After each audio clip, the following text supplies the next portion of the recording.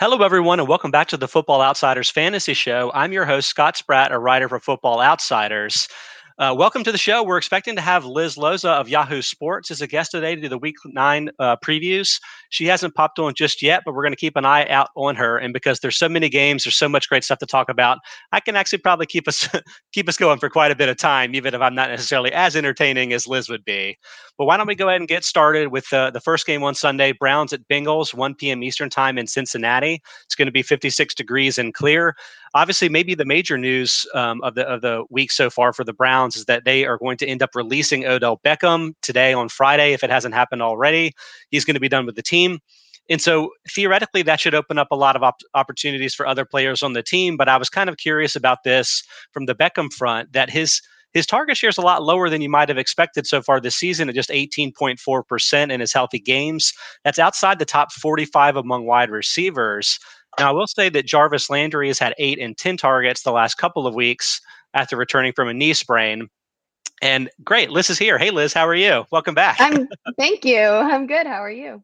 I'm good. We kind of hit us under the fire rail here. We are in the middle of the Browns at Bengals game here, talking about Odell Beckham being released from the team. Is there any other receiver or any other player on the team that you think will benefit from that to then become relevant from a fantasy perspective the rest of this season? Well, I heard you talking about target share, and I wanted to touch on that quickly because you Mhm. also mentioned that Jarvis Landry, coming back from the knee injury, has seen an inflated amount of looks flirting with Exactly. double digit targets. And I think a lot of that also has to do with Kareem Hunt being absent from the Okay, lineup. interesting.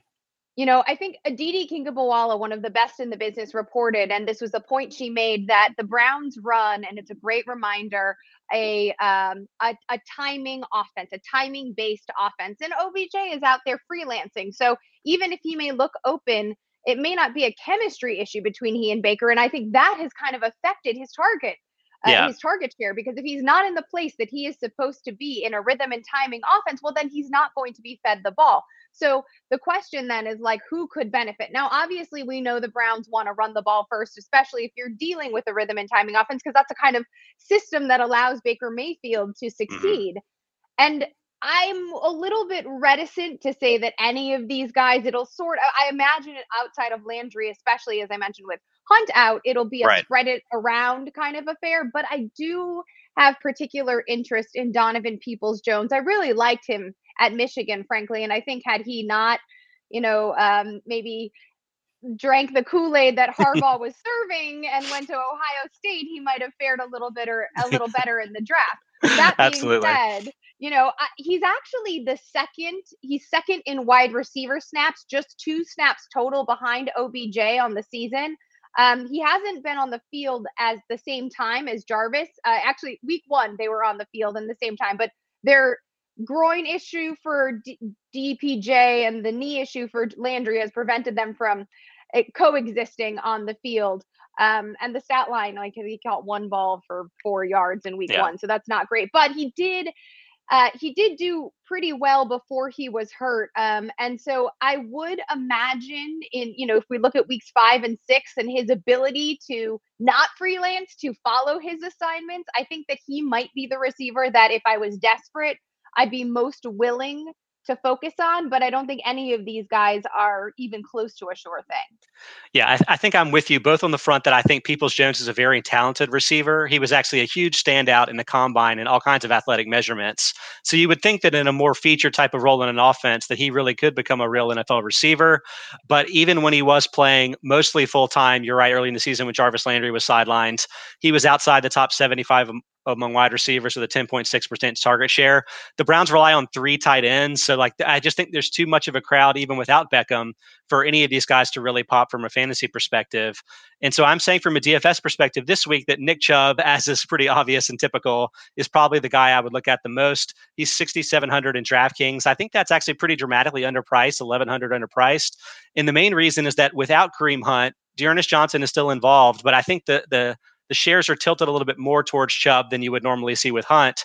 He outtouched Johnson 17-5 last week and has had a 69.6% carry share in week 8. That was 7th highest among running backs. He's normally a little bit over 50% when both he and Hunt are active together. So I think it's probably a good week to use Chubb. Do you feel the same way?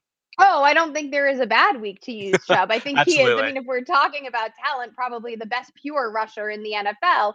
And if Kareem Hunt, his RB2 sidekick isn't available, then I would have to agree. I will also mention, though, if I'm looking at Yahoo DFS pricing, he is Yes. $31, which is the third most expensive running back in our game behind CMC and Kamara. And by the way, just for context, only $1 more than Austin Eckler, Aaron Jones, and Dalvin Cook. So he is not at all underpriced in the Yahoo game. Well, Yahoo's got the price that I was really expecting to see for him in all these formats. Yeah. So maybe there was some reticence because of the recent track record of injuries, but he's back and looks really good. So I have zero concerns. I'm going to use him in those formats where he's a little bit less expensive. Next on the docket, we've got the Broncos at Cowboys, 1 p.m. Eastern time in Dallas in the Dome. I think Dak Prescott's going to probably play in this game, Liz, but I was curious if you thought that Cooper Rush is very fantasy-friendly, 325-yard game. He had 2 touchdowns and a spot start. If Prescott ends up missing more time, and he's still got the lingering ankle issue, has had the shoulder stuff in the preseason, would Rush be good enough here that you would trust all of his the Cowboys skill players from a fantasy perspective? Well, I think they would probably take a hit, right? And it would be matchup dependent, what kind of secondary are we facing? It is not abnormal to see a rookie quarterback I shouldn't say rookie, a young quarterback without much tape on him surprise an opposing defense and throw them off their game plan, right? So if we saw enough Cooper Rush, do I think opposing defenses would be able to adjust? Absolutely. I think in a spot start, we obviously saw a different result. And we're going to talk about a backup quarterback who only has 7 career attempts to his name and a little bit later. So, I also think, though, the other half of that, though, is when you have incredible talent. We have seen incredible talent. Nuke Hopkins immediately comes to mind, drag quarterbacks into production. And so, you're so loaded at pass catcher in Dallas that I would not, this isn't a situation like a Brandon Cooks, Davis Mills situation where I'm like, oh, you gotta sit him. But I think you do imagine a cap ceiling, and I think you'll take the giant Amari Cooper stat line from last week as the anomaly. Absolutely. I think that's true. But I will say, compared to, say, Andy Dalton for this team last year, I do think it's a little bit of a different scenario because of the health of the offensive line. So 2 years ago, they had an 18.9% offensive pressure rate. That was 5th lowest per Pro Football Reference. Last year, it jumped up to 21.6%, kind of middle of the pack. This year, back down to 15.4% is the 3rd lowest. So I know Tyron Smith is probably going to miss this week. He's got a bone spur in his ankle, but by and large, these guys are much healthier than they were last season. So I think if you're looking at wow, Dak was dramatically better than all of his backups last season, is it because Dak is just that good? I mean, he is that good, but it seems like a much friendlier situation for the offense this season if Dak did miss more time. So I don't think it's totally a coincidence that Rush had such a good debut game. And I think those guys, your Coopers, like you mentioned, would probably be pretty okay in fantasy if that ended up happening again. Yeah, I definitely agree. I also think the defense is helping them out as well, right? There's a little more balance to the squad in general. Absolutely. Speaking of that defense, I'm suggesting Jerry Jeudy is a possible DFS option for this week. In particular, he's less expensive at $5,800 in FanDuel than I was expecting. But this is a little bit trickier. As you mentioned, the Cowboys defense has been much better. And Jeudy has played just the one game since his early season foot injury, had 4 targets and 39 yards. So not a huge debut there, but played 72% of the offensive snaps. I'm taking that as a good sign that maybe he's back to full health, even if the target share wasn't there. But what do you think? I mean, I think when you look at the quarterback and the talent that Jeudy has and the skill set that he boasts, then yes, I am feeling better about that. I actually think the interesting play for the Denver side of the Denver pass catchers is Albert O, because as you mentioned, the Dallas Cowboys cornerbacks, Trayvon Smith, Trayvon Diggs are pretty good against the wide receivers. And I think that's where the bulk of the defensive attention is going to go. And we know if we look back at week 1, Teddy Bridgewater does not mind Albert O in the red zone. And he certainly is the kind of quarterback that that reaches for a big body for over the middle, like a bit of a security blanket. And Noah Fant is on the COVID list. It's expected that he is not going to be able to produce those back-to-back negative test results, which would elevate Albert O. Team loves him, and he is just $10, which is the minimum price in Yahoo DFS. God, if Noah Fant's ruled out, I would absolutely love Albert O at that price in Yahoo. I mean, it's a total steal.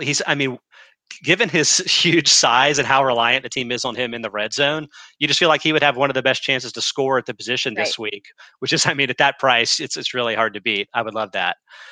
Okay, next up, Texans at Dolphins, 1 p.m. Eastern time in Miami, 75 degrees and clear, but with the potential for a little bit of wind, 13 miles per hour. Liz, do you think the Texans can recapture their early season success now that Tyrod Taylor is presumably going to be back starting at quarterback? He really only played the 2 weeks, maybe really more 1.5 weeks, but week one looked really good. They won 37-21. But playing the Jaguars, obviously they're the worst team by pass defense DVOA metrics. So I don't know how much was the matchup and how much was Taylor maybe working in this offense. I mean, first of all, can we just say that this matchup, the Texans at Dolphins, is the sneakiest, best, worst matchup? Like, I am so excited for these under the radar, like wide receiver 3, QB2, like the landscape of barrenness, of fantasy barrenness, to like have potential to pop. There are so many great sleepers available in this one.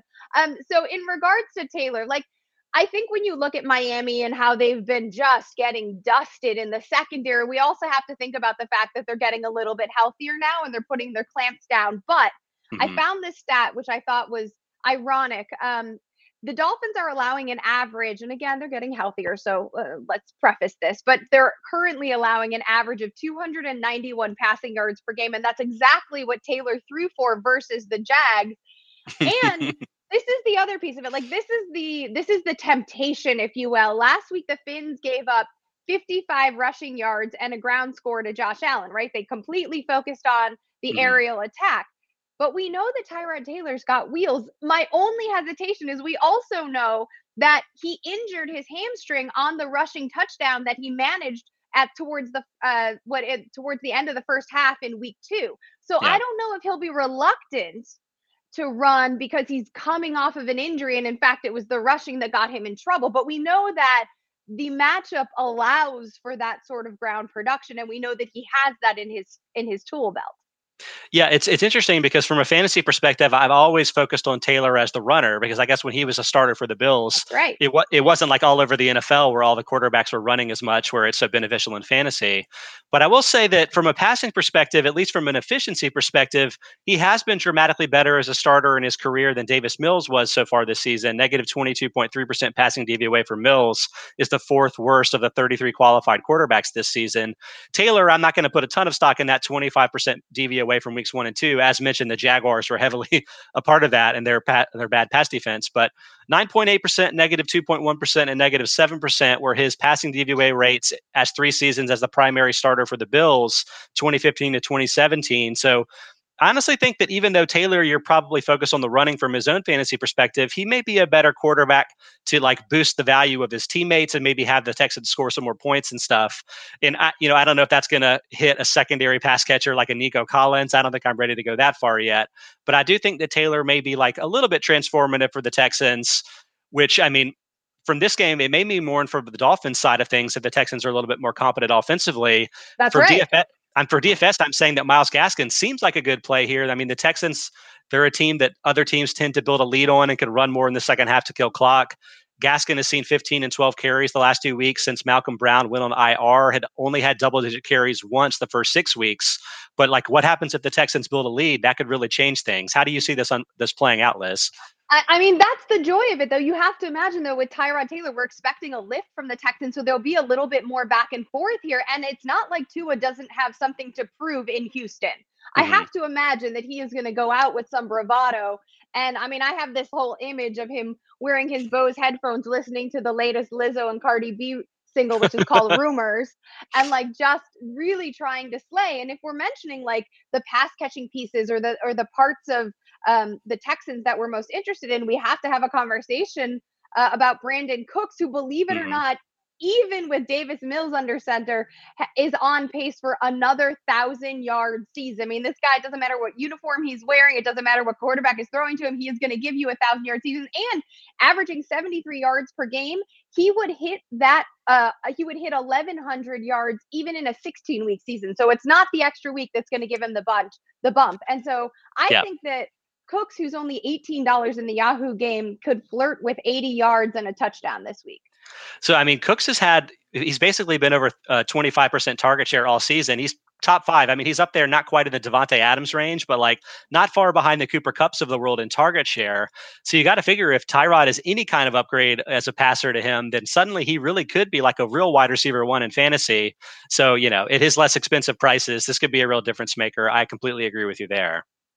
Oh, and to answer your question about Gaskin, he is my Yeah. running back 22. So I am hedging a little bit, but Fair. imagining that he's a solid RB2. Yeah, and I mean, I think even Salvin Ahmed might be a kind of a deeper league value there too. But again, like you said, this is a really surprisingly intriguing game that I could see going either way. So maybe build some lineups some ways and some the other. Next up on the list, though, Falcons at Saints, 1 p.m. Eastern time in New Orleans in the Dome. So I originally was going to ask you all about Taysom Hill. I was very excited to see him starting again. He had averaged 21.2 fantasy points per game as a fill-in last year, which would have made him a top 10 quarterback this season in fantasy. But it looks like before the show, Trevor Siemian ended up getting announced as the starting quarterback. So, like, honestly, Liz, I don't know, is there any like fantasy value to glean from that? Like, obviously, Hill would have been bad news for his receivers from a fantasy perspective. Mm-hmm. But what about Siemian? It's like he probably isn't necessarily a starting worthy quarterback in the general sense. So, like, is there a Marquez Callaway that you like? Or maybe this is just good news for Alvin Kamara because he'll get more work in the goal line. I don't know if you have any thoughts about any of that. I think that's it. I think that Alvin Kamara's receiving value stays inflated. Like we still like it. It's still up there. Because last year Kamara did manage a rushing touchdown against Atlanta in weeks 11 and 13, but obviously Taysom was the story. And I think he drew a total of 4 targets in those 2 games. Kamara did. So I do like this. And we know what Siemian is. I mean, also there's obviously like a vast space between, but like late career Drew Brees and Trevor Siemian, they have some stuff in common, right? Yeah. We kind of know what the deal is here. So at least you don't have Michael Thomas, so you don't have the slant king able to benefit from Siemian or lift this offense, and you're not going to have him for the rest of the season. Again, I think we've seen, even with Jameis Winston, different skill set, obviously, a spread it around kind of offense, and maybe Sean Payton, who certainly is capable of drawing up a crazy opus as he did in week 1 and last week against Tampa Bay, might trick us somewhere or might find some creative plays, but I don't think there's anything we can rely on outside of Alvin Kamara, the running game, and also the defense. I agree. And it's like part of it with Winston is while we know he's one of the more talented quarterbacks in the league and had some really successful fantasy seasons back with the Buccaneers, he was throwing just a lot fewer pass attempts per game than all the other major quarterbacks. And it seems like the Saints have really embraced the fact that they have one of the best defenses in football and we're kind of gearing their game toward that, toward running with Alvin Kamara, which again kind of made the clock bleed a little bit more quickly. So, like, I think you're already not leaning towards starting Trevor Siemian. And honestly, given the fact that Hill is healthy and is probably going to be available, I'm sure he may end up playing more than he even played with Winston. And so, like, if Siemian's only throwing 20 passes per game and then maybe you're mixing Hill in, like, he's not going to be worthy to start as a quarterback, but if he had been kind of in the old days when he was tight end eligible, maybe he would have more value there. But it kind of erases all of the value that the Saints might have from a fantasy perspective, except for Kamara, who may be just as terrific as ever, despite the presumed downgrade as a quarterback there. I mean, I was also going to rely on Taysom Hill as my major DraftKings play here, so I don't have that. Liz, is there anybody that stands out from you from the Yahoo pricing that may be a good fit in this game? Maybe from the Falcons side of things? I don't know. The Saints have one of the best run defenses in football, so I'm a little bit less inclined to use Cordarrelle Patterson than I normally would, even though he's catching so many passes. Yeah, I'm not really ready to like mess with Russell Gage or Zacchaeus Olamidis would laugh. But Kyle Pitts is, I think, the second most expensive. And I also had Hill at $22 in Yahoo DFS. So I think this is a situation that you might want to just lean against. Maybe a stay away unless you want to ride some of these defenses in some of your fantasy leagues where that makes a little bit more sense. Let me take a quick break to mention that with Football Outsiders, we're streaming live 1 to 2 p.m. Eastern time. You can chat with us live on YouTube, but you can also catch us on Twitch, on Twitter, and on Facebook, whatever your preference is. We'd love to have you here. I'm on Tuesdays and Fridays doing fantasy talk, but then you've got guys like Aaron Schatz and Mike Tanier doing all kinds of other stuff during the week. So catch us every day. We really appreciate it. Also, FO Plus right now is on special, 99 cents per week. For an annual subscription, you can get all kinds of great stuff, including my fantasy projections and a lot of other data DVOA related stuff that you would really enjoy. Be sure to check that out. Liz, let's keep going with some of the games. Still in the 1 p.m. window, we've got the Raiders at Giants, 1 p.m. Eastern time in New York, 52 degrees and clear. The major storyline here, unfortunately, it's a bad situation here with Henry Ruggs no longer being on the team. Let's not worry so much about the off the field stuff, but talk about what may happen to the Raiders on the field because of the loss of Ruggs. Ruggs was seeing a 14% target share, which, I mean, isn't that high in the sense of a fantasy receiver standpoint, but was probably the number one wide receiver for the team from fantasy perspective. So do you think there's anybody that may benefit from his absence from a fantasy perspective? I mean, you sent me your notes before the game, and so I know your answer. And I feel like the left coast version of Jamison Crowder does not offer me enough upside to want to bite. Like Understood. I don't care if Hunter Renfrow catches like 7 passes. 7 passes for 70 yards. Like that's a fine wide receiver 3. To me, this is an opportunity. Also, people are talking about like the targets, how they're going to be. Has everyone forgotten because he's had an ankle injury that Darren Waller is the target king It's true. in Las Vegas? I mean, I looked up some numbers, and also we have to mention that Zay Jones is expected to replace Henry Ruggs as the team C. If you feel comfortable relying on Zay Jones, then I have some property in Florida I'd like to show you. I mean, the 2 games in which Bisaccia has been the head coach, both Ruggs and Bryan Edwards drew 4 targets apiece, and obviously there is no Darren Waller in that week 7 game. So there isn't a bevy of targets here that are suddenly going to be vacuumed up by one of these receivers. But if we are looking at talent, I was a Bryan Edwards stan coming out in 2020, right? And so I think that there's an opportunity for him to not be so hidden, frankly. It does require a shift in offensive mentality because his skill set is not at all like Henry Ruggs's, but he is a physical outside presence. And I think that allows, I mean, if he can kind of work the outside a little bit, then you have Darren Waller streaking down the middle and being used as a wide receiver. I think that he might be the guy that I'm more interested in because of the upside available versus a Hunter Renfrow. Yeah, I want to agree with you. And also, Edwards seems like the type of player that would be better suited for a fantasy perspective. He's bigger. He can win in contested catch situations. You might think then that he might get a little bit more red zone usage than kind of a downfield speedster. The problem is, like, as you mentioned, he's already been playing 75% or more of snaps all season and has a 12.1% target shares outside the top 80 among wide receivers.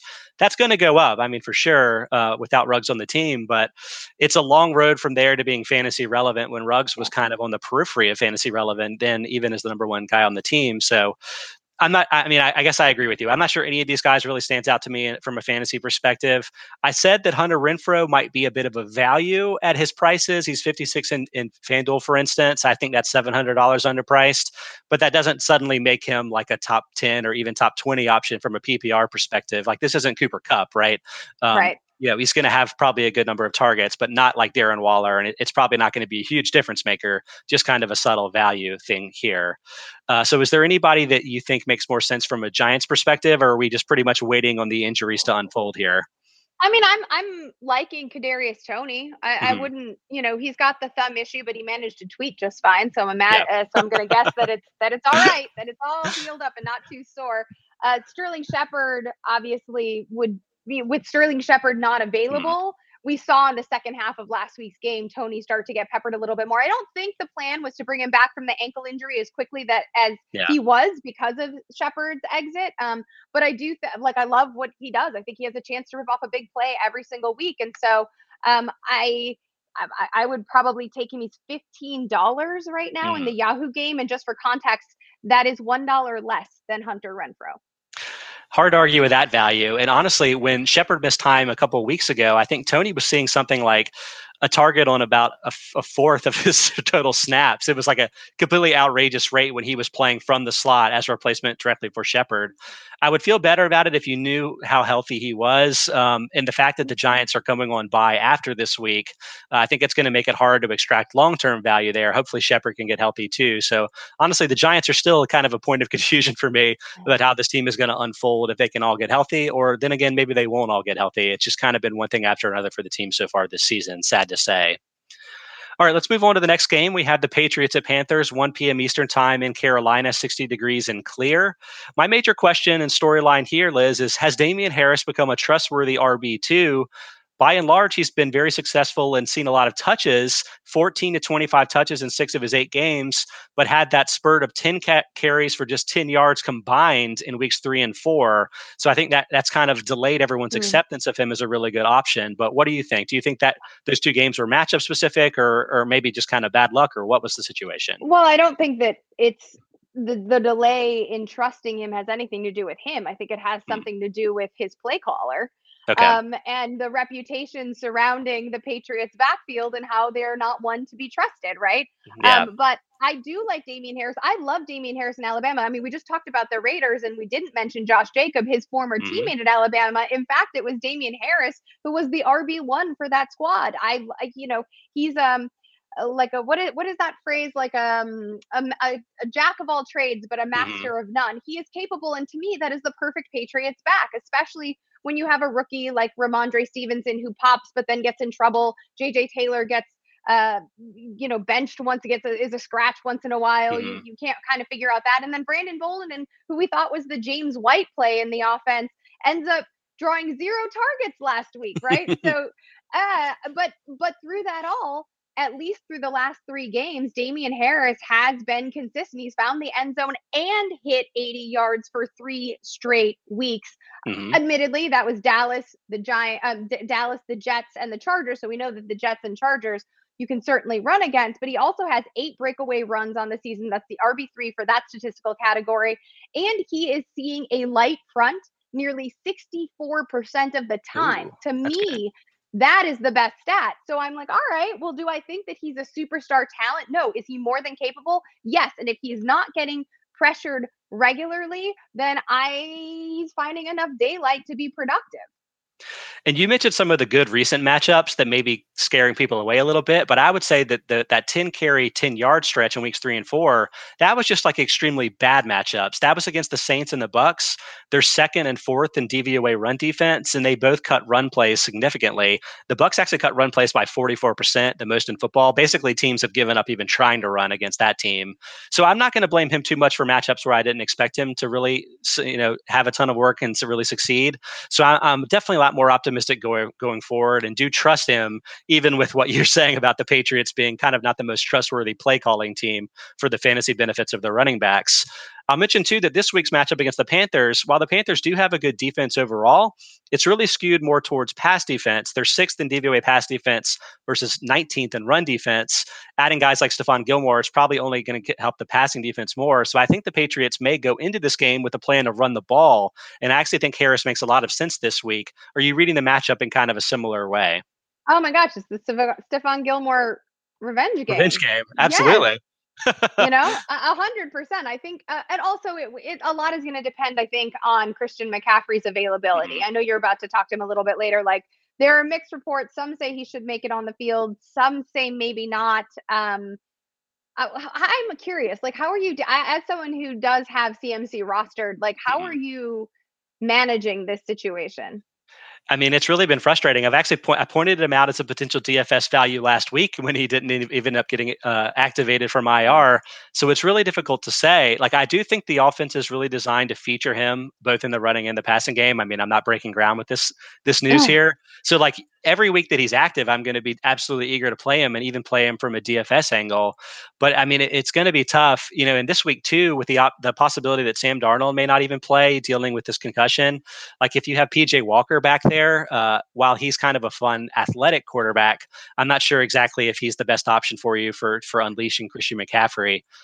So it's tough. Like, I pointed him out as a value at $8,000 in DraftKings. It's been interesting that in DraftKings, his salary has decreased a lot from the beginning of the year when he was around like 9,500, 9,900, whereas in FanDuel it stayed the same. I don't know if you know in Yahoo if his salaries have been going down, but he's the most expensive running back. So like it's interesting that DraftKings has taken a different tactic there than the other platforms, but it's tough. Like, I could see the Patriots coming into Carolina and winning this game pretty handily, which is normally not good news from a running back, but at least with McCaffrey you would potentially get the catches.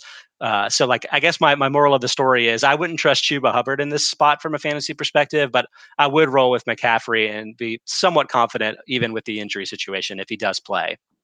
Yeah, it's also just worth mentioning to Damian Harris's point, the over-under on Mhm. this game is 41. So we're not expecting fireworks Yeah. by any mean. And the Patriots are favored by 3.5 and it'll be interesting to see if PJ Walker is officially named the starter, if the spread on that changes anymore.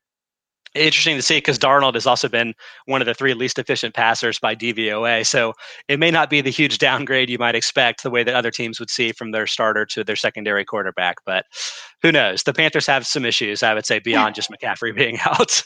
I could say that as a Panthers fan, too. Oh, okay.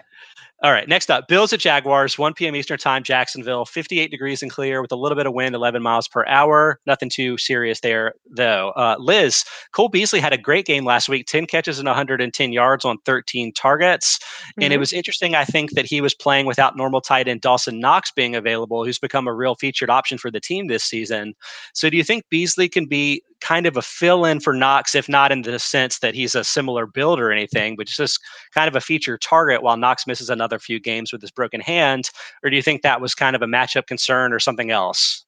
I understand the 10 catches and the 110 yards and people being like, "Oh my gosh, this is it." But not a single Mhm. one of those looks was in the red area of the field, and That's Dawson very true. Knox Hmm. is always has always that touchdown upside. In fact, and I had written about this in my sleepers column heading into week 8, I expected Gabriel Davis to be the red zone option for Josh Allen, and in fact, he did score. He The did. target Yep. volume not very high at all, but they were all high value targets, and I think that Hmm. that's the difference that you have to negotiate here. Like, do you want a bunch of Hunter Renfrow, Cole Beasley? I think Cole Beasley's obviously like a little bit better than Hunter Renfrow, but do you want a bunch of targets or do you want a fewer number and have them be higher value? It's also worth mentioning in that game that Emmanuel Sanders didn't catch a single ball. he, he Like, did not.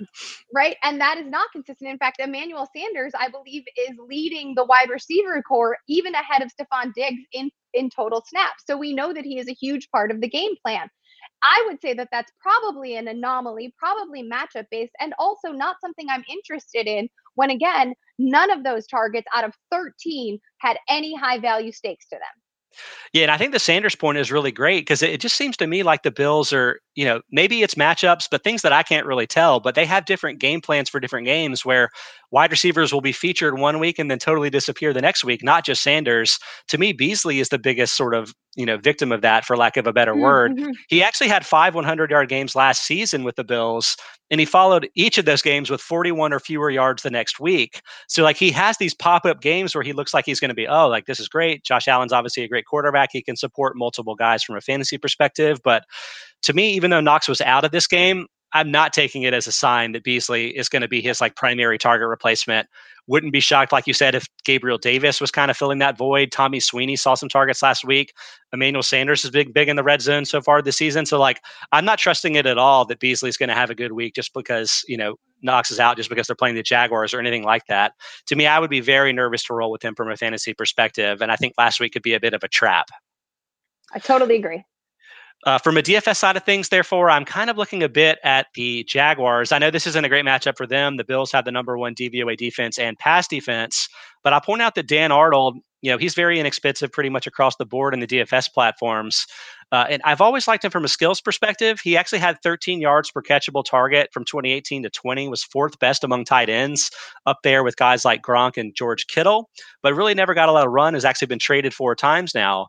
But since Oh. landing on the Jaguars, he's now played 62% or more of snaps the last 3 weeks and seen an 18.4% target share since week 5. That's the ninth highest among tight ends. So I think his salaries, like it's not so much about the matchup. I think they're just kind of lagging behind what I think Arnold's role is going to be for the Jaguars, missing guys in the offense like DJ Chark. Do you think that Arnold is maybe on the verge of a bit of a fantasy breakout, or do you think that that's just kind of what happens with tight ends sometimes? Well, I don't like this matchup. I believe the Bills have Mhm. only allowed 2 touchdowns to the tight end position so far this season. That's a But if good we're point. Yeah. looking at the Jacksonville offense, the most consistent piece of it has been the tight end that they traded for early in the season, right? Like there's been nothing consistent, nothing reliable here. And yet it does look like Dan Arnold, from a target perspective, especially Mhm. at such a volatile position, is proving to be that security blanket that the young signal caller is reaching for regularly, that in fact he needs to find some stability and improve on his decision making and accuracy. Like, it's just a great binky for him. I think probably what the team had hoped that Travis Etienne, Hmm. like there's definitely like a ceiling that Etn has that Dan Arnold doesn't, but like I think that Yes. that was kind of the the dump off check down option that we thought that a rookie quarterback would need, and it's turning out to be the tight end that was in Carolina and frankly was providing a similar thing to Sam Darnold, so we shouldn't have been too surprised by it. In for DFS, again, I don't really like the matchup, but in Yahoo's game, he is just $13. And again, for context, that's $1 less than CJ Uzoma and $1 more than the aforementioned Tommy Sweeney. Yeah, I mean, compared to Uzoma specifically, I think that's a really better value. Uzoma is leading tight ends with 5 touchdowns this season, but those touchdowns have all come from like 20 or 30 yards away That's from right. the end zone. What I consider to be really fluke plays. By our expected touchdown metric, he actually has less than one expected touchdown this season. So I know it's a productive offense, but I don't think he's being nearly as featured as you might expect given his fantasy point total. Relative to him, I think that Arnold makes a lot of sense. All right, next on the docket, Vikings at Ravens, 1 p.m. Eastern time in Baltimore, 52 degrees and clear. Liz, do you think Marquise Brown is going to continue to be a wide receiver one in fantasy now that both Rashad Bateman and I think Sammy Watkins are both going to be able to play together for the first time this season? I do. I am bullish on him, and I am bullish on him particularly because Danielle Hunter is Hmm. not available. And now, obviously, he's a defensive end, not a cornerback. But I think that I also think that he is like the cog by Oh, yeah. which the entire Vikings offense is able to function. And if he is not in the equation for the Vikings, I think everything else kind of crumbles. And I also think Lamar Jackson has a heck of a lot more time now to Hmm. find Hollywood Brown and make that connection. I mean, there's an over under of 49.5 in this game. If there were two teams that you could guarantee 5 quarters of play from, it is these two teams. I will take the over on that. And I think that Hollywood Brown is past the drop issues that he I shouldn't say uncharacteristically, maybe uncharacteristic for the matchup against the Lions, but we know that he Yes. doesn't always have the softest hands. But I think he's past those issues now, and there's just going to be so much volume in this matchup that I am absolutely bullish on him. Yeah, I'm glad you brought up the pass rush angle because I think, given the offensive line concerns the Ravens had, I was kind of afraid it was going to be more of last year for the Ravens this year. Last year, Lamar Jackson threw just 42.8% of his aimed passes to wide receivers. That was the lowest among all starting quarterbacks. I mean, there was a lot of buzz out there. I know Mike Tenier wrote in the Football Outsiders Almanac about how Lamar just really didn't look outside the hash marks to attack down the field last season. But this season, it's been a totally different story. He's middle of the pack. I wrote down the wrong target share number, but I think it's in about 55% of his passes are going toward wide receivers this season. So I think that he actually can support multiple wide receivers here and keep Brown in the top 10 among wide receivers, even though that really wasn't his game in previous seasons. And, drops aside, as you mentioned, Brown has had a great, line of 25% target shares, 15th highest among wide receivers. He's got 6 touchdowns, pretty well supported by 4.1 expected touchdowns on the season. So I think all the signs point to him continuing to have a lot of value the rest of the way. And if the Vikings can't really stop Lamar with the pass rush, I don't know how they're going to stop guys like Brown from getting loose and maybe scoring a touchdown this game. On the DFS angle of things, maybe not as many guys jump out to me, but I will say Tyler Conklin is one of those cheaper tight end options that I think makes some sense. He's $700 underpriced in my mind in DraftKings. Conklin isn't a tight end one in my mind, but 14.2% target share is the 16th highest among tight ends. So he's kind of up there a little bit ahead of guys like Tyler Higbee and Hunter Henry that I think maybe have better reputations from a fantasy perspective. And while the Ravens have, kind of consistently been great options for defenses in previous seasons, they do seem to have a bit of a hole in defending tight ends this year. They boost tight end yards and touchdowns per target by 10% and 63%. It seems like Patrick Queen hasn't quite lived up to his first round draft billing yet.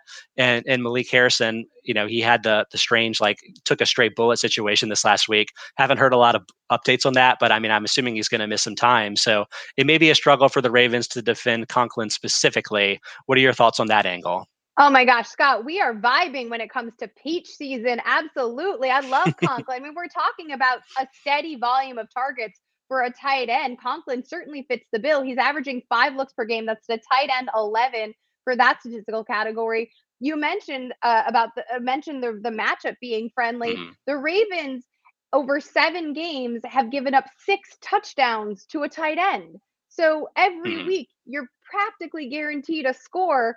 I think there's going to be, especially if we're talking about this being a lot of back and forth and taking the over on Yeah, this yeah. line, there's going to be a lot of opportunities for Conklin. He's, a nice soft pillow. I believe when Kyle Rudolph, when Kirk Cousins came to the Vikings, he said that throwing to Kyle Rudolph was like throwing into a mattress. Well, Kirk Cousins has his new mattress, and it is Tyler Conklin. Absolutely agree. On the YouTube chat, CCX3 asked, do you still like the Vikings defense without Danielle Hunter? Let's take that as a broader question because I mean, nobody's going to want to start a defense against the Ravens in fantasy. But broadly speaking, I mean, I really don't. I know last season the Vikings suffered a lot of injuries, so it's hard to say whether Danielle Hunter was sort of the key cog or whether it was Eric Kendricks or whoever else. But to me, like they have a lot of weaknesses in the secondary, and so they really were relying on the pass rush to sort of make it work for all of their defense. So I don't think I'm going to be liking them as a top 10 option in fantasy the rest of the way. Do you feel the same way, Liz? I completely agree. If there is a game in which Kirk Cousins is throwing for over 35, if he's throwing the ball over 35 times, then you Mhm. know the defense isn't working because Mike Zimmer never wants that to happen. That's absolutely true. Thanks again for the question. Again, we're live 1 to 2 p.m. Eastern Time, Monday through Friday with Football Outsiders up on YouTube where you can ask us questions, also on Twitch, on Twitter, and on Facebook. Let's move over to the 4 p.m. window, Liz. We've got the Chargers and Eagles, 4:05 in Philadelphia, 54 degrees and clear. I was really wrong about this last week when I thought that Kenneth Gainwell might have a good fantasy day. Oh, we all were, Scott. We Turns all out were. Boston Scott and Jordan Howard ran for 4 combined touchdowns. But my question for you is, do you think you can trust Boston Scott going forward for as long as Miles Sanders is out? To me, like it was great that he had the big week last week, but there obviously were matchup related issues there with the Lions. It may have just been a really good week to start him. Now I'm not sure what to do. Well, the Chargers are a really good matchup too. I mean, That's the true. issue though is Nick Sirianni. I mean, he went from letting Miles Sanders carry the ball twice to finally giving him the ball, and then Sanders gets hurt. And then I do think this is instructive for a matchup we're going to talk about a little bit later. But just because the team's receiving back, who happens to be working as the number 2 while the early down option is healthy, doesn't mean that when that early down option is no longer Hmm. healthy, is all of a sudden going to be elevated to a different role. Clearly, Nick Sirianni believes that is not a between the tackles rusher, that he should not be carrying the ball. I don't know why he thinks Boston Scott would be that, but fine. And that he is the preferred third down option. Also, Jordan Howard came in here, right? Like I think He that did. Jordan Howard, there's familiarity with the team, and so it seems to me that Nick Sirianni has a belief about what skill sets work for running backs given particular times, and that nobody is going to manage all of it. That being said, I mentioned that this matchup is really really friendly. So are you going to roll out Boston Scott? I'm a little bit hesitant to, but if I had to, my excuse would be because of the matchup. Again, Mhm. it's not something I'm interested in doing. And I frankly, I mean, if I was like just chasing touchdowns because I absolutely believe the Chargers will give up at least one rushing score, I might do the thing that I always say you shouldn't do and just throw out Jordan Howard and pray for like 7. I mean, I could understand that honestly, because last week in our numbers, Howard actually led the backfield with 1.1 expected rushing touchdowns versus 1.0 for Scott and 0.2 for Gainwell. So, like, if you asked me which of these was the most likely to score, I think I'd probably agree with you. I also agree with you that the Chargers have been a great matchup for running backs. They're number 32 in run defense DVOA this season. They increased run plays by 19% per game. Although I am a little bit afraid that that might not play the same way for the Eagles. Again, like if the Chargers can score and build a lead, there could be game script concerns counteracting what have been the broader trends so far this season. Yeah, it's tricky because yeah, like what you said is absolutely true a lot of the time about how running backs, like just because they're the number 2 back, they may have a more specialized role that when the Yep. number 1 starter gets out. But I mean, it's weird because both Gainwell and Scott are both really small. I mean, at least in Yeah. terms of height, they're like 5'9" and 5'10" maybe. And I've kind of always made the case that like, guys that are 200 pounds, if they're taller, that means they're probably slight of build. But both Scott and Gainwell kind of have compact builds where like I think they probably could handle bigger volumes of work than they typically see in the NFL. So I think I maybe fell into the trap too much of thinking what Gainwell could do as a player and not thinking enough about what the Eagles might choose to do. But I mean, it doesn't really make me feel better about trusting Scott this week because I still can't get beyond the fact that the Lions game might have been an anomaly. The Eagles won by 38 points. They had a lot of opportunities to run the ball in that game. And earlier in the season, they were running 14 non quarterback carries per game. That was with Miles Sanders healthy. That was by far the lowest among all the NFL teams. So, like, what if this week they're back to running, Jalen Hurts and running the screen game as a sort of de facto run game? None of these guys may end up having value in fantasy, and that's what really scares me away from Scott more than the role in the offense. From a DFS perspective, I do say I would trust the Eagles tight end Dallas Goedert. He's 4,500 in DraftKings. I think that's $400 underpriced there. He's set season highs with 5 and 7 targets the last 2 weeks and 70 and 72 receiving yards the last 2 weeks. Those are both since Zach Ertz got traded to the Cardinals. So I think he's kind of increased his number one tight end role even over what it was before. Plus, the Chargers, in addition to being a good matchup for running backs, they increased tight end yards and touchdowns per target by about 50% per a piece. So I think this is a good matchup for him too. I actually have Goedert as my third tight end from a fantasy perspective this week, and I think that probably helps him out in a lot of formats. Do you think he makes a lot of sense in Yahoo as well?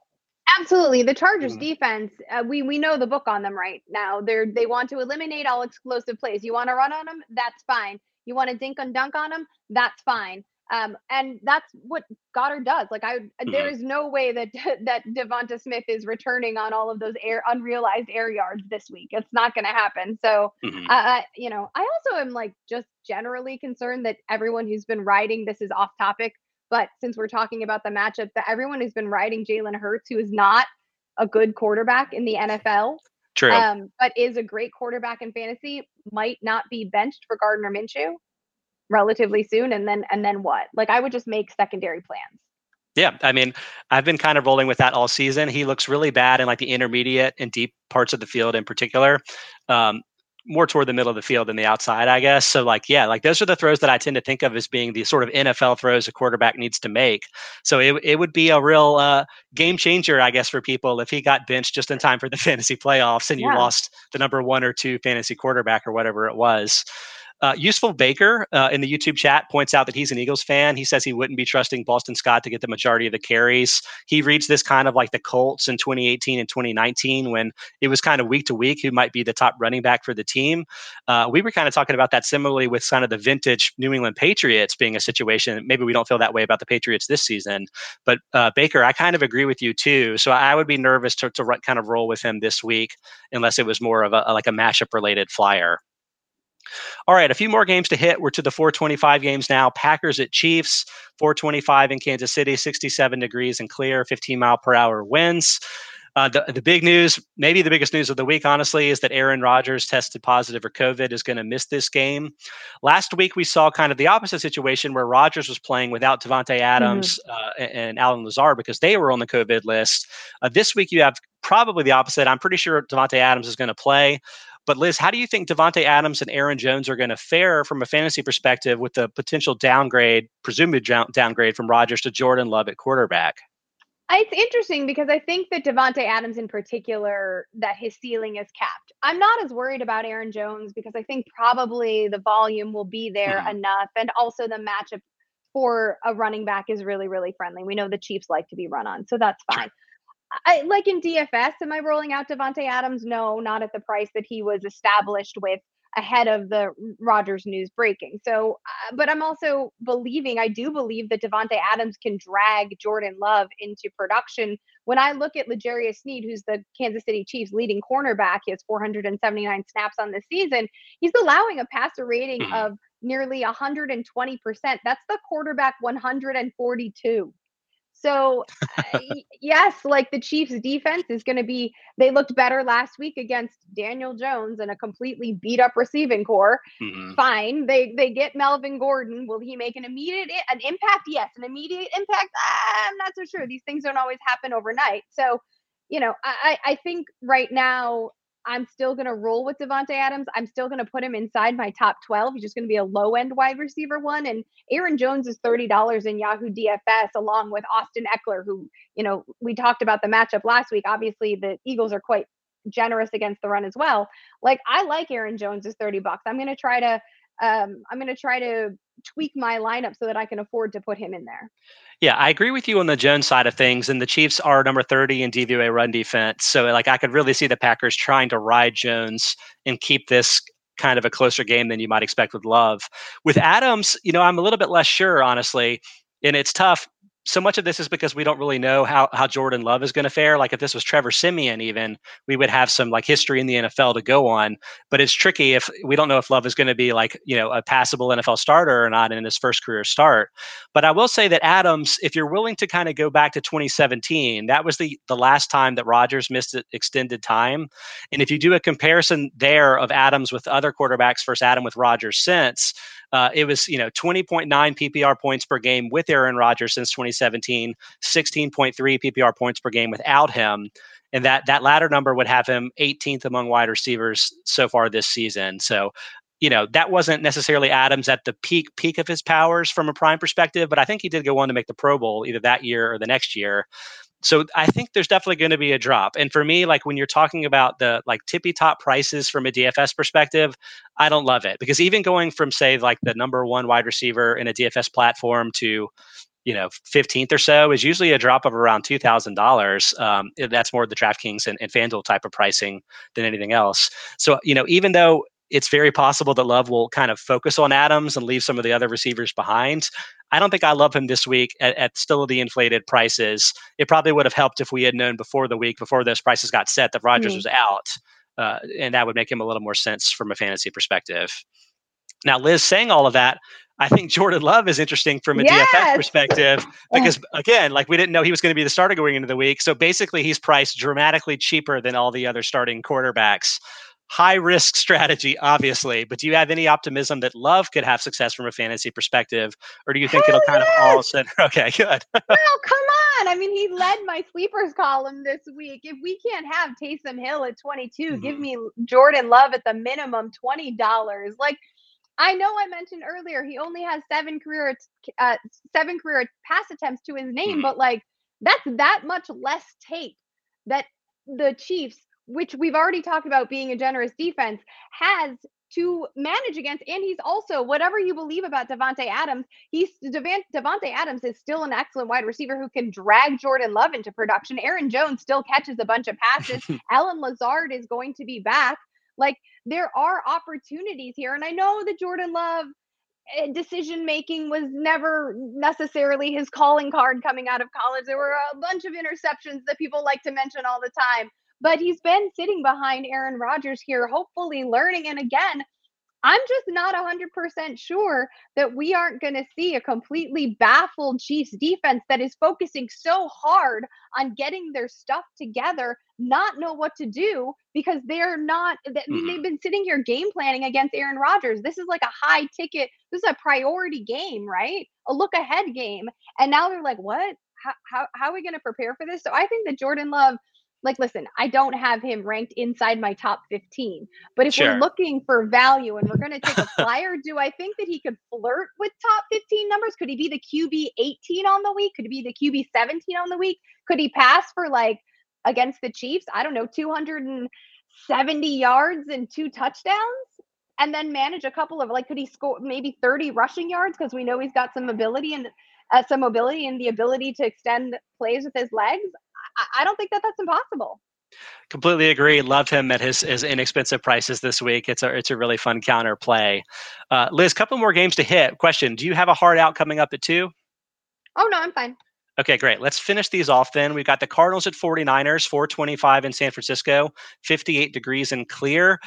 Liz, do you think Kyler Murray's relatively poor career history versus the 49ers is a specific concern for you? He's played the team 5 times so far in his career, has yet to throw for 250 yards in any of those games, has thrown for 2, 2, 1, 0, and 1 total touchdowns in those games, but had better success as a rusher. So what are your thoughts about him in the matchup specifically? It's the last thing you said, had better success as a rusher. Well, that I would be less worried about if he didn't have a sprained ankle. Fair point. Like now I'm like, well, none of it works. None of it looks great. I mean, honestly, I feel the same way. He's got 1, 6, 10, and 21 rushing yards the last 4 games. And we kind of saw something like this from him toward the end of the season last year, where like the rushing totals and like per carry stuff went down. And to me, I'm kind of wondering if he's kind of playing through it. Like I know he's able to play and it presumably will play this weekend, but like to me, it's a major concern. And it's really the underpinning of his fantasy value. If he's not doing it through the air and on the ground together, he's really more of a pedestrian quarterback one than he is like a top flight one. If you're combining that with the fact that he's had a poor track record against this team, like I'm not benching him in a traditional format, but I think especially in like a DFS sense, like it's just not worth the prices this week. I'd rather wait and see if he can maybe heal up and maybe face some easier teams. So to me, like from a DFS perspective, it's the guy that I've been kind of riding this whole year for the 49ers is Elijah Mitchell, 5,800 in DraftKings. It's getting better. I just see that as $400 underpriced, but I'm really not sure why it's taking as long as it is for the DFS platforms to catch up. Mitchell's played 60% of offensive snaps or more in all 5 of his healthy starts. He's taken 17 to 19 carries in his 4 healthy starts when Jimmy Garoppolo has been the quarterback. Yeah, like to me, it all makes sense. I guess it's just the reluctance of the fact that he was a round 6 draft pick and Trey Sermon was maybe expected to be the guy. But I don't know. Like, what are your thoughts? Does it make sense in Yahoo too? Well, I think it's the rib issue is also Okay. depressing. The excitement surrounding him. I mean, he did, I believe, he was limited in practice in Hmm. back-to-back days. So there's that, and Debo's dealing with a calf strain. If we're thinking about like sneaky flyers and buying the dip, if you will, like Hmm. maybe Ayuk, 7 targets at Chicago. George Kittle is back and not healthy. Debo's not healthy. Yep. Like Arizona might be caught off guard. So if I'm looking for a really deep value that is a contrarian play, Hmm. especially at this point, a lot of people in redraft have dropped Ayuk. I think Yep. that would be my upside fly. I like it. Actually, you were just saying that right when Joey Sucks on the YouTube comments asked, "Do you buy the breakout for Ayuk?" And kind of do. Like his last 2 weeks have been his season highs in terms of snap share, and while the actual fantasy production hasn't been what it was during his sort of peak stretch last year, head coach Kyle Shanahan had very complimentary things to say about him after the game and kind of termed it as a turning of the corner type breakout kind of for the guy, even though the production wasn't there. So I could sort of see that too, especially if any of these other primary weapons ends up being inactive. Just make sure you sort of protect yourself, given that this game is 425. You may not have the other options to switch in for him in a fantasy league if everybody ends up playing, which I would probably like him a little bit less if Debo played, if you know what I'm saying.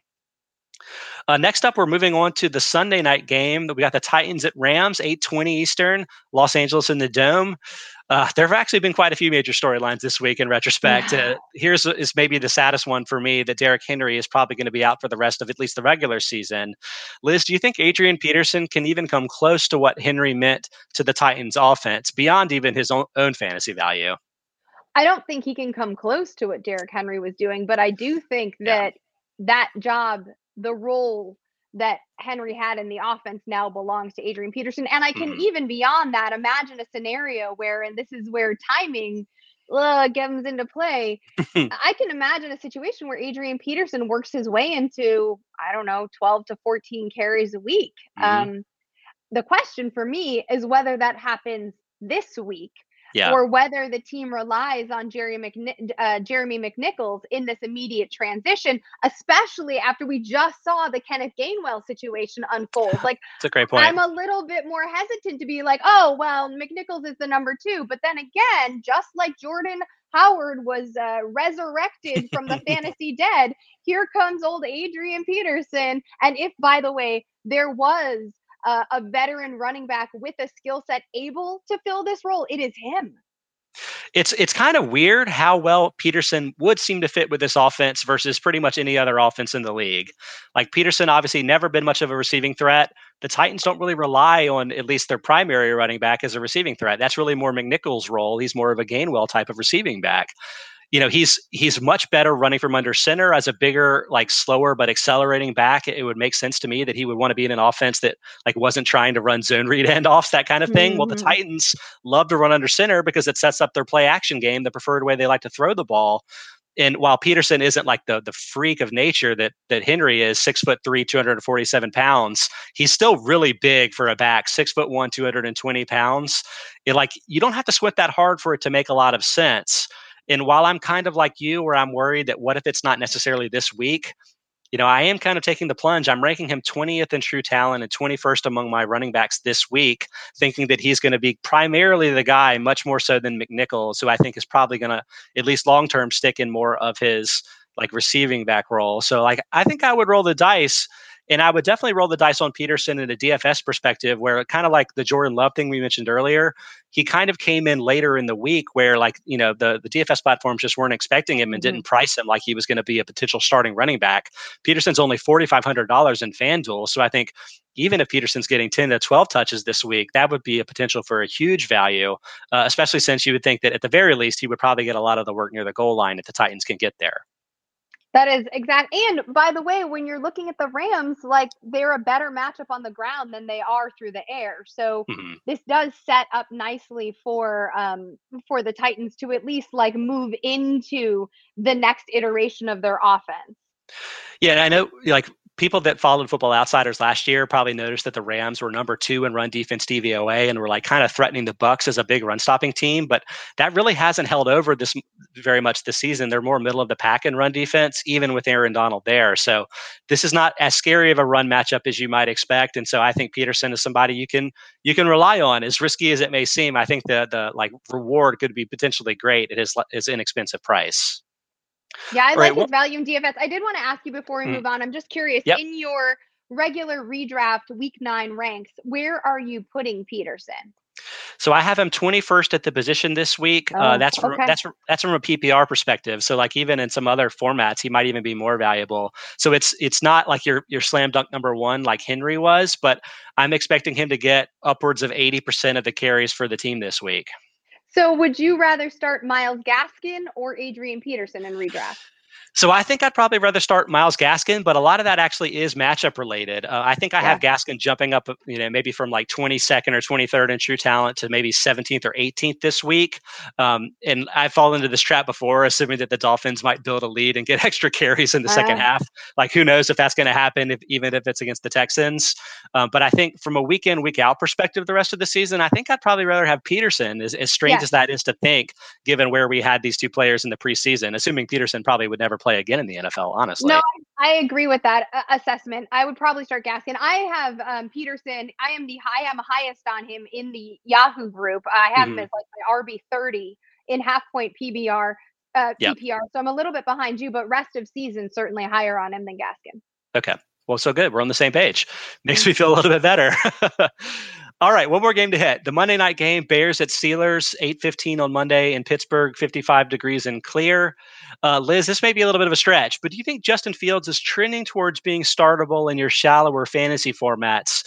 Obviously, the passing efficiency hasn't been there. In particular, he's still taking tons of sacks, and they have some offensive line problems there too.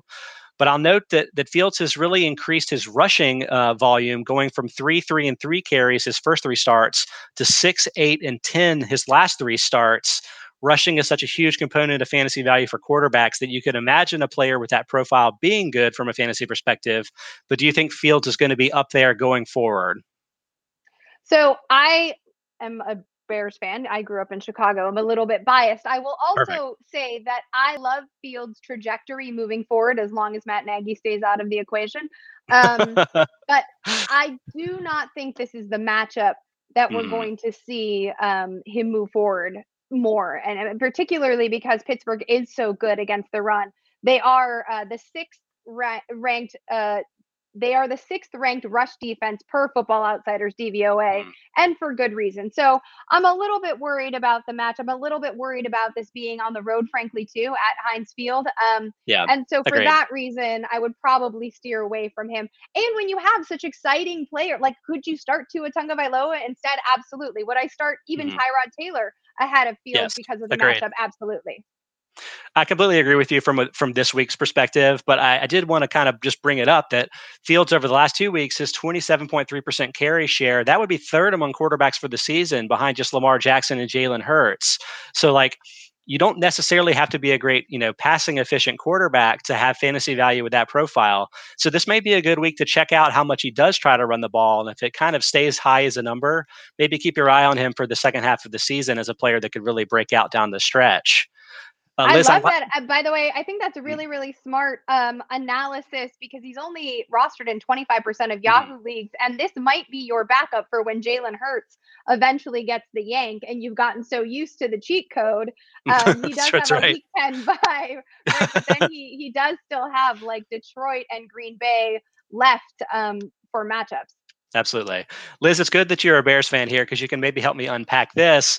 I have Khalil Herbert listed as a nice DFS value, but now I'm starting to get worried that David Montgomery might actually get activated from IR this week, which is a really tricky situation with this game being on Monday night. But I was kind of assuming that since the Bears are on bye in week 10, they might give Montgomery the extra time to rest. But do you have any particular insight on what the Bears may try to do at running back this week? Oh, well, rational coaching would lead me to believe that Montgomery would sit. But again, everything is then irrational in Chicago. So, but yes, I am with you on Khalil Herbert. And I know people are going to say, well, she just talked about the matchup against the number 6 ranked rush defense per DVOA and Khalil Herbert. But yeah, did you see what he did against Tampa Bay? And better than the 100 rushing yards against the Bucs run defense, which is pretty good. He also converted 5 of 5 through the air for 33 receiving yards, and that was not something we were anticipating in his skill set. True. Yeah, it seems to me like while I kind of assumed that more of an even split with he and Damian Williams, like whether it was COVID, whether whatever, maybe it's the knee injury, like it just seems like Herbert has really taken a huge advantage of his opportunities. And to me, I think is clearly the guy if Montgomery is going to miss more time. So I would definitely trust him independent of matchup for all of that. It's just a question about Montgomery. Unfortunately, it's a bit of a risk. Hopefully you have Montgomery if you have Herbert and you can kind of play it a little bit by ear. But if you get word before the Sunday matchups start that Montgomery's going to be out, then in that case, I think Herbert remains a really good value. All right, that covers all the games. We have a couple questions to hit on from the YouTube chat before I let you go, Liz.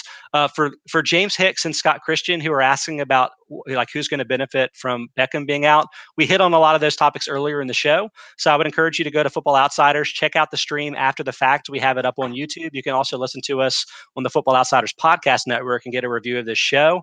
So that'll hopefully help you out. And then question here from Joey Sucks: has Aaron Darnold started to slip at all? Or is it related to other players being worse around him, or is the difference just standard regression to the mean? Well, like what I would sort of say here, and I don't know if Liz has a different perspective, is it was always a bit of a shock that the Rams had as good of a run defense as they did last season, because with Brandon Staley in there as a defensive coordinator, they really relied heavily on 2 high safeties, like a defensive scheme that's sort of built to stop explosive passes down the field and not so much stop the running game. It was like a total freakish situation that Donald was as good as he was last year and was able to stop the run. So I would say that like I would honestly expect the Rams with that strategy to typically have a more average run defense. And it's honestly a credit to Donald that they do have that good because their defense is really more designed to stop the pass. What are your thoughts, Liz? I mean, I also think that how do defensive players get financial bonuses? It's not by stopping the run. It's by sacking the quarterback. Fair point. Right now, the Rams defense leads the league in sacks with 25. Good luck, by the way, Ryan Tannehill, whose offensive line has given up 24. Yikes. Hate to say it, but he could be in the Justin Fields territory of sacks this week. Hate to say it for your Bears fandom. Liz, it was a real pleasure to have you back on the show. You're obviously a great contributor at Yahoo, but tell everybody where they can find all of your work that's listening to us today. Yes, please. You can follow me on social media, both Twitter and Instagram at @LizLoza_FF. And we do a live show, live video show, I should add, 90 minutes before kickoff every single Sunday. It's called Fantasy Football Live. It's Yahoo's flagship show. Myself, Matt Harmon, Tank Williams, and Andy Behrens are all on that. And yes, the thing I am most excited about this season, please check out Eckler's Edge every Thursday on Yahoo Sports. Myself and Austin Eckler, the Chargers running back, do a video show, and we have on crazy guests. We've had on Rainn Wilson from The Office. We've had on Justin Herbert, his backfield mate. Next week, I think we might get Zach Moss. I don't know if I'm allowed to say that, but I just did. So we talk fantasy, and it is completely different. No place in the sports media landscape has had an active player talking fantasy on a weekly basis. I'm super proud of it, and I would love for everybody to check that out. Absolutely. Everybody check out all of Liz's work. Is tremendous. Everything at Yahoo, I think, is a lot of really worth your time. Meanwhile, again, as mentioned, you can check out Football Outsiders. We do the live streams from 1 to 2 p.m. Eastern time, Monday through Friday. You can chat with us live on YouTube. Also, listen to us after the fact on the Football Outsiders podcast network. Thanks so much for sticking with us this week. Best of luck in your Week 9 matchups, and then we'll swing back next week to hit on the review and then talk about everything for Week 10. Thanks so much for watching and listening.